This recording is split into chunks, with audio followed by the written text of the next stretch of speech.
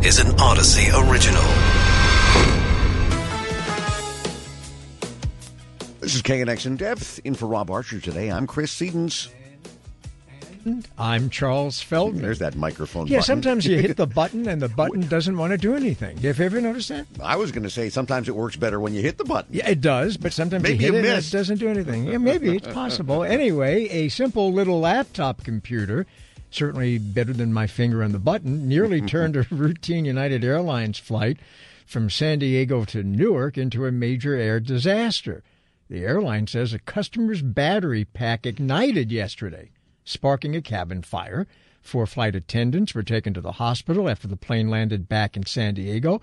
So we will go in depth into how airlines balance safety with keeping customers comfortable. President Biden hands an olive branch to Republicans during his State of the Union address, but they may not be so willing to take it. And the IRS, they normally want your taxes done as soon as possible. Except for now. The IRS is asking you to hold off, and we'll tell you why. Well, sky-high prices now have people venturing out of their neighborhoods in search of cheaper eggs. We'll go in depth into where they're going, what kind of deals we can expect to come up with when we venture out to find cheaper eggs. The popular TV show Yellowstone, so many people love it. I love watching it. Could be in for a major change coming soon. One of its biggest stars could be out, while another big-name actor could be coming to the franchise. We start, though, with the airline laptop battery fire. Sean Pruchnicki is a retired airline pilot, currently a professor of aviation safety and operation at The Ohio State University. Sean, thanks for being back with us. Sure. Glad to be back, guys. So this has actually been something that I know airlines have expressed concern about periodically over the years. People, they take their laptops. They have, of course, their cell phones, all of which are powered by lithium-ion batteries. And those batteries, as you know, can be finicky, to say the least. How does an airline balance the customer desire, which clearly customers do, to have all of these devices on board the aircraft, with the potential, as we saw yesterday, for something that could have been very catastrophic, a fire on board while the plane was in flight? Well, the number one way they do this is that these items are prohibited in the cargo hold. That's the biggest factor, because a lot of airlines around the world do not have that rule. And what happened the other day is a perfect example why. Because as you can imagine, one of these lithium batteries running away, so to speak, catching on fire and getting out of control in a cargo compartment could cause just unimaginable results and consequences and a loss of the aircraft.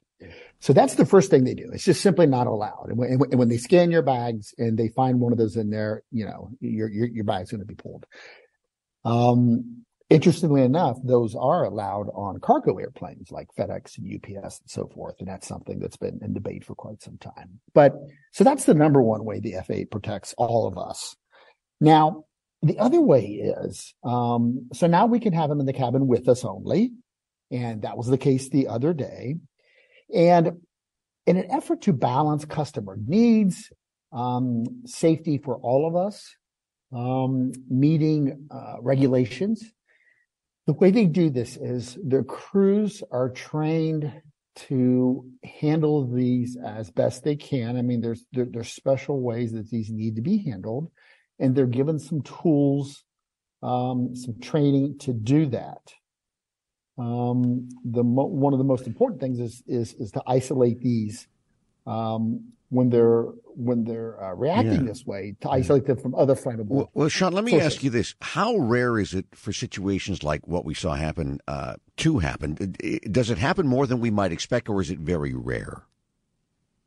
I would say it's rare. I'm not, number wise, I simply don't have any numbers for you. Well, but I actually can. There were, I read it this morning, there were 57 incidents on board U.S. aircraft just in the past year, not leading to the hospitalization, as was the case with the United flight yesterday of any crew or passengers, but 57 events involving either computer batteries or lithium-ion batteries on planes.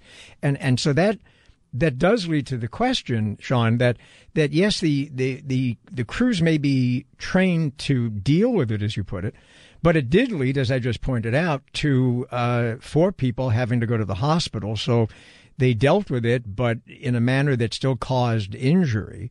And it was fortunate, I guess, that the plane was still close to San Diego, so it turned around and landed. But suppose it was out over the Atlantic or the Pacific, and maybe those crew members who were injured anyway would have been more injured. Then what? Well, so that is one of the biggest worries. You're exactly right. When extended twin engine operations, when they're way out over the ocean, might be 2, 3, 4 hours from land, and you do have a runaway battery. That is the biggest concern, that if that happens and you are that far away from an airport for diversion, and the normal things that you're taught to do not seem to be working. I mean, that's the ultimate nightmare, scenario. It's interesting. You threw those numbers out. I think you said 54 incidents in the 57. Okay, 57. I think we have to keep that in perspective. First of all, that is a scary number, and I couldn't agree anymore. But I think we also have to keep in mind that every day there are 45,000 flights in the United States. Yeah. So yeah, that's a good point. Yeah, I mean, point well taken. For the most part, air travel is very, very safe.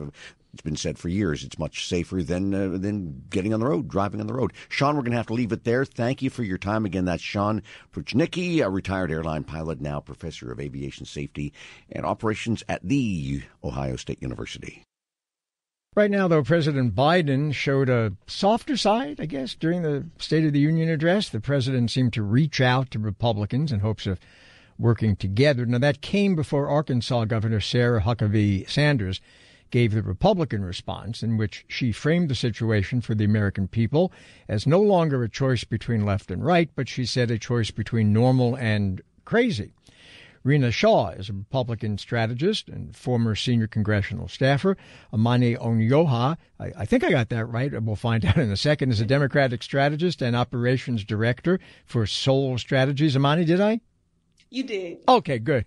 Always good to hear. Welcome, both of you. Appreciate you taking the time. Rena, let me start with you as the Republican in House. So the president, as we said, seemed to be going out of his way last night to say he wants to work with the Republicans. He wants the Republicans to work with him to get things done so that the American people think that, I don't know, the government's actually doing something. Then comes the Republican response, where the governor of Arkansas now says that it's a choice between normal and crazy. Watching that rebuttal was quite astonishing because there was a lot of false information Governor Huckabee Sanders pushed forward. I think in watching her, I was unimpressed entirely by how she chose to conduct that rebuttal. She's 40 and she's the youngest. She's also the first female executive of that state in that governorship. And so it's no surprise that she did a lot of what we would expect from an Arkansas governor. She talked about faith. She also went deeper and brought up a lot of the buzzwords that Republicans love: CRT, woke mob, Joe Biden can't tell you what a woman is. And she talked about authoritarian mandates and shutdowns regarding COVID. That's all stuff, red meat for the Republican base there. But then she went into some sort of confusing language, the choice between normal and crazy. And let's not forget whose press secretary she was, Donald J. Trump's. So when we look at normal, moderate Republicans who don't want Trump to continue this 2024 bid, we don't see anybody that loved that response from Sarah Huckabee Sanders last night. I don't think she's a rising star in the Republican Party anymore. Okay, Rena. Amani, you are the Democratic strategist. There are some who felt the president actually baited Republicans last night, didn't hit them hard on some key issues, got them, though, to declare no cuts to Medicare or Social Security. Are you among those that think the president and his team played that right? That was the one move of the night that I think was his strongest, was getting them to be on the record, disapproving with the idea of cutting Medicare and Medicaid. I think that was very smart for him to call that out. And I do wish that I saw a little bit more of that throughout the night. There's a lot of different Republican bills that are popping up all over the country that are pretty harsh bills concerning the LGBTQ plus community, concerning some of the things going on in Florida with the DEI initiatives being attacked and the AP African American Studies courses in public education and the book banning. So there are a few very pertinent issues that I do wish that he commented on and was a little tougher on, because it could have given him the perfect opportunity to hold their feet to the fire and get them to publicly denounce some of that behavior. So, Rena, after every State of the Union, or most State of the Unions anyway, people always sort of say, well, things maybe will change now if there's, friction between the president and the Congress, or if they're from different parties, as is the case here. But it always seems like things never really do change. Do you have any hope that, at least hope grounded in reality, that there will be some change because of the president's sort of olive branch, as we said, to Republicans? And, as we were just talking, as Amani pointed out, getting everybody to stand in support of not cutting back programs like Social Security and Medicare? Or at the end of the day, is it business as usual going forward?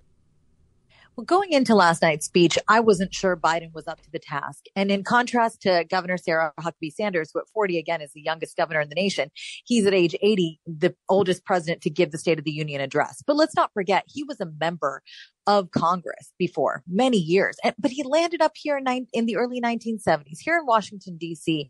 There's a lot of love for people who love institution, and Joe Biden is one of those people. The person he took yesterday to the front of that room was the politician Joe Biden. He was very positive. He was very aspirational. That was the best speech I've seen him give ever. Even better than the campaign trail. And I'm somebody who certainly is a moderate Republican, and I was looking for tones that would certainly give some hope about the economy or other pressing issues such as the cost of prescription drugs, things that young families care about too, social media for our kids and big tech, drug overdoses, mental health crises. He hit all of it. And one thing that I think we should really note is his ability to get both sides of the aisle up and clapping, not just once, but twice for police reform policies. Last night was all about bipartisanship. He wove that throughout the story. Again, I think he performed far better than any Republican was expecting. And it gave me hope that bipartisanship is not dead, that he can actually get things done with this Republican House in the next couple of years. He laid out a good plan, and he talked about what they did before, and he talked about what they can do in the future. That is a win. I would give this speech a B+. Amani, we're very tight on time. There are some who felt the president should have said more about the China balloon incident. He just kind of gave a quick comment on that. Did that surprise you? Also, the fact he basically ignored border issues. And again, we're a little tight on time. I'm not surprised by that. I am happy with how quickly he resolved the issue with the balloon. So maybe that's why he didn't want to give it too much of the too much light for the night when there's so many issues that he had to address spanning the entire year. As far as the border is concerned, it would have been nice to hear some more of his plans for the border, but I do feel like he was trying to not let that overshadow the night and really highlight more of his successes and more of the plans that he has fleshed out than some of those issues that are still kind of pain points for the administration. All right. Some good perspectives there. Rena, Amani, both of you, thank you for joining us on In Depth. If you're about to start your taxes, the IRS wants you to wait at least a little while. It's because it's not sure at this point if it should tax your inflation relief payments from last year. Carla Dennis is an enrolled tax agent and expert based in La Palma. Carla, thanks for joining us. First of all, how likely is it the IRS will tax these inflation payments that we got last year? I think it's very likely. That's a recurring theme where IRS tax money coming in from the states. So I think taxpayers may be in for a rude awakening.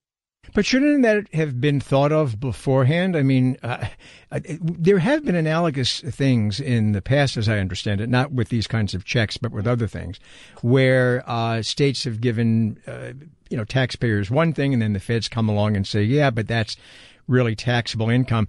Shouldn't California and the other, I think it's 18 or so other states that have a similar issue, shouldn't they have figured out beforehand that this could be an issue with the IRS and give people a heads up? That would have been wonderful. Yes, they should have figured it out. But here we are again, after taxpayers have filed their returns, saying, hold on, stop the presses. Well, if you do file now, is it simply a case the government will do an adjustment and you'll either get a credit sent to you or a request for more money back? How will things play out in the future looking ahead because of them asking us right now to wait? Most taxpayers who've already filed, they will end up getting a bill back from the IRS. And here's the thing, when they get that bill, it's not just going to be the bill for the tax. It's probably going to be penalties and interest associated with it. Wait, so in addition to the tax? Yeah, so if you go ahead. So if you got like a $200 check back, right, from California, so you may have to pay tax on that to the feds, but also interest? Absolutely. Absolutely. What's going to happen with taxpayers is that if IRS comes in and says, hello, you should not have received that money, and they're going to send you back a bill, that bill is going to be inclusive of interest and penalties, especially if that bill is given past April 15th, which chances are they won't course correct this and get those notices out to taxpayers until after April 15th. Even though you did everything in good faith when you filed your taxes. Correct. But that's almost the definition of insanity. I mean, the state gives you money, which they say is yours for the reasons that they come up with, right, based on your income and that sort of thing. And they say, here's a check. Good luck, deposit it, do with it what you wish. And then, oops, we changed the rules. Well, or the feds change the rules anyway, and they come in and they say, not only do you owe us taxes on that money that California gave you, but now you owe us interest and a penalty, even though you did nothing wrong. Yes, that's exactly what taxpayers are going to be faced with. And that is insane. It is insane. It is insane. Yes. What kind of advice are you giving to your clients? Right now, I'm telling my clients hold off on filing their returns for right now, because if they have to amend those returns, they're going to have to pay for the amendments. And if they amend the returns and IRS decides to fix it on their end, then they can be in double trouble, right? They can amend, but then IRS turns around and fixes the tax return and really causes headaches for the taxpayers. So I'm asking the taxpayers just to hold off a week or so. Now, to be clear about this, too, this would only apply, I would imagine, to people here in California who received money from the state. If you didn't get any money from the state, then you could go ahead and file, right? That would be correct. But my concern is there's been so much fraud around receiving these refunds. What if a taxpayer received a refund, but they never actually received it in their hand, but the state has a record of it going out to them? Oh, that's a mess. It is a mess. What a mess. Okay. Wow. Carla, thank you for adding some light to this. I'm not sure we totally get it yet, but thank you again. Carla Dennis, enrolled tax agent expert on taxes based in La Palma. I mean, insanity is the only word that really, it is just, wow. Crazy. And this is clearly something that we are going to be following in the days and weeks ahead, because it is just mind-boggling. You're listening to KNX In Depth with Chris Sedens in for Rob Archer. I'm Charles Feldman. If you like eggs, and honestly, who doesn't? You've been looking to save some money. It's kind of tough these days. You might want to consider driving to a local egg farm. They've been seeing an increase in customers looking for affordable eggs. Yeah, those farm eggs could get even cheaper soon, with wholesale egg prices dropping now from record highs. Phil Most is with us. He owns Most's California Poultry in Chino. There you are, Phil. You there? Hello. Oh, there you are. So eggs are getting cheaper now, I guess because they're getting the avian flu that was devastating the chickens under control and some other factors. But how is that impacting your business? Because if eggs are getting cheaper, wouldn't people just go back and get them at the supermarket where they usually get them? Yeah, well, see, the avian flu is, killed off around 50 million egg layers in the country, mostly in the Midwest. And then there's just dried up the supply, and that's why the, spike in eggs. Now, as those flocks come back into production, as they, get new chickens, it takes a while.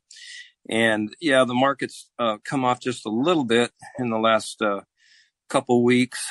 You probably start seeing a little bit in the in the supermarkets, but the supermarkets seem that they have kept their prices down and basically used eggs as like a lost leader because they just don't want to charge all that much. And so we're competitive. We're a little cheaper than the stores, but a lot of places are out of eggs or been out of eggs because like Costco and whatnot, they seem like they run out often. So, supplies are tight.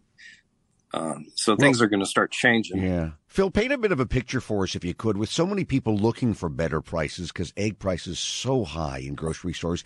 Just how busy has your facility been? How much of a strain have you seen on your system? Or has it been a strain? But we're packed. I mean, we got a line of people much of the time. They found us also. They're looking for, better prices. Part of it's just supply.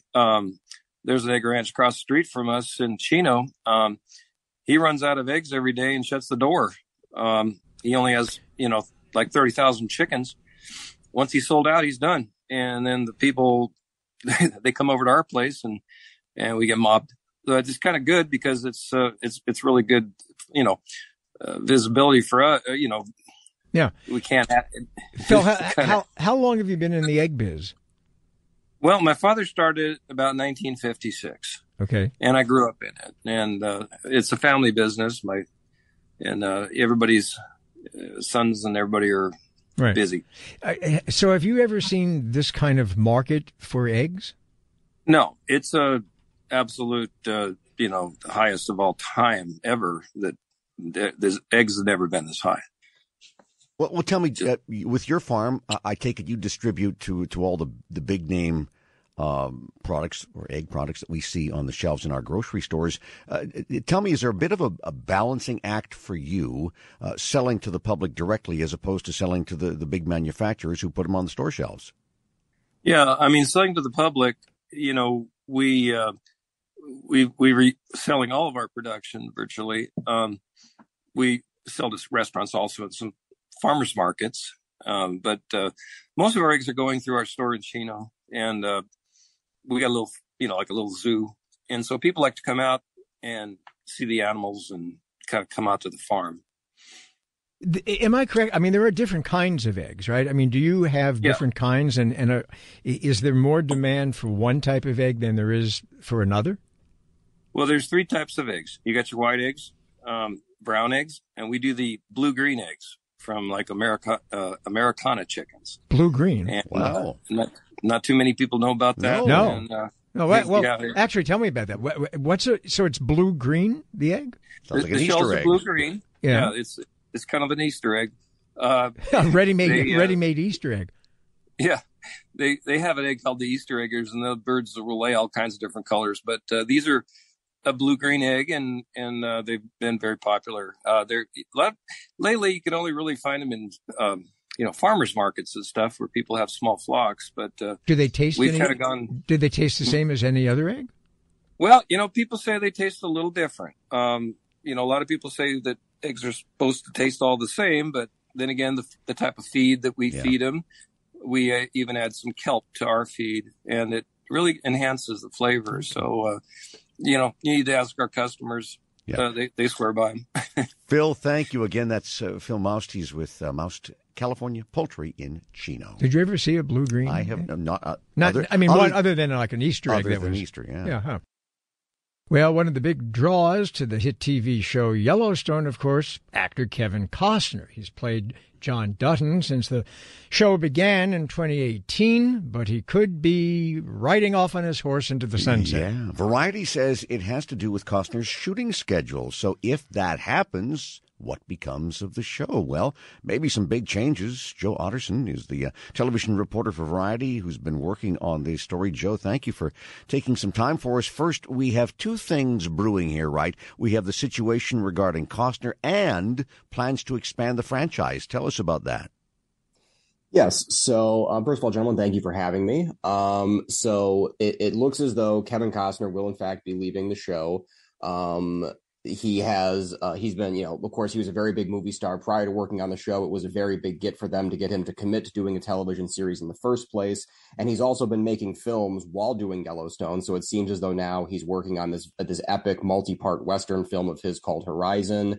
The shooting schedule for that is very intense. And so it just appears as though that the timing isn't going to work out, and all parties concerned are thinking it's best if everyone just part ways at this point. But what will happen then, though, it seems to be, is that with him gone, a new iteration of the show would begin that would feature a number of the major stars from Yellowstone, with Matthew McConaughey reportedly in talks to then play the new lead role in the show. Okay, but he wouldn't be playing the same role, right? I mean, they would have to sort of figure out how to, in the storyline, get rid of Costner's character and bring in somebody else. Is that the idea? Correct. Yeah. It would be really interesting, though, to see them just have Matthew McConaughey take over the role of John Dutton and then just not acknowledge it at all. Well, they've done that on TV shows in the past. That just wouldn't be right. It's been done. Honestly, if I could just interrupt, that would be like replacing Tony Soprano with somebody other than Gandalf. Well, years and years ago, and it's still available in reruns on that old show Bewitched. Well, yes. Her husband, for 3 seasons, was one guy. Right. Both Darrens looked alike, though. But then all of a sudden some other guy was her husband. How much of this, I'm always a little suspicious of these things, Joe. Is this, though, possibly a move on Costner's part to just milk more money out of the producers by saying, I'm kind of tired, I'm doing movies, and I really want to get out of this thing, but if they wave enough money in front of his face, he'll all of a sudden find the time?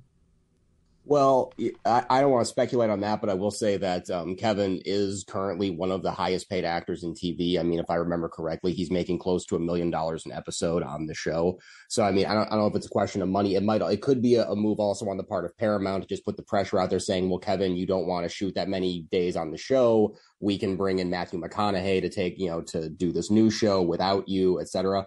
But again, I mean, Kevin Costner doesn't need this show. And I think at this point, the show doesn't really need him. I mean, the show's become so successful with so many characters, so many new storylines, these prequels they're doing. They can do a lot of things without having to have Kevin Costner there. I'm just trying to picture how Matthew McConaughey fits into the show. As somebody like yourself who's watched the show, how do you see him being introduced? Well, again, I don't know any specifics about what kind of a role they would bring him in for. Yeah, I do know is, how would you like to see him brought in?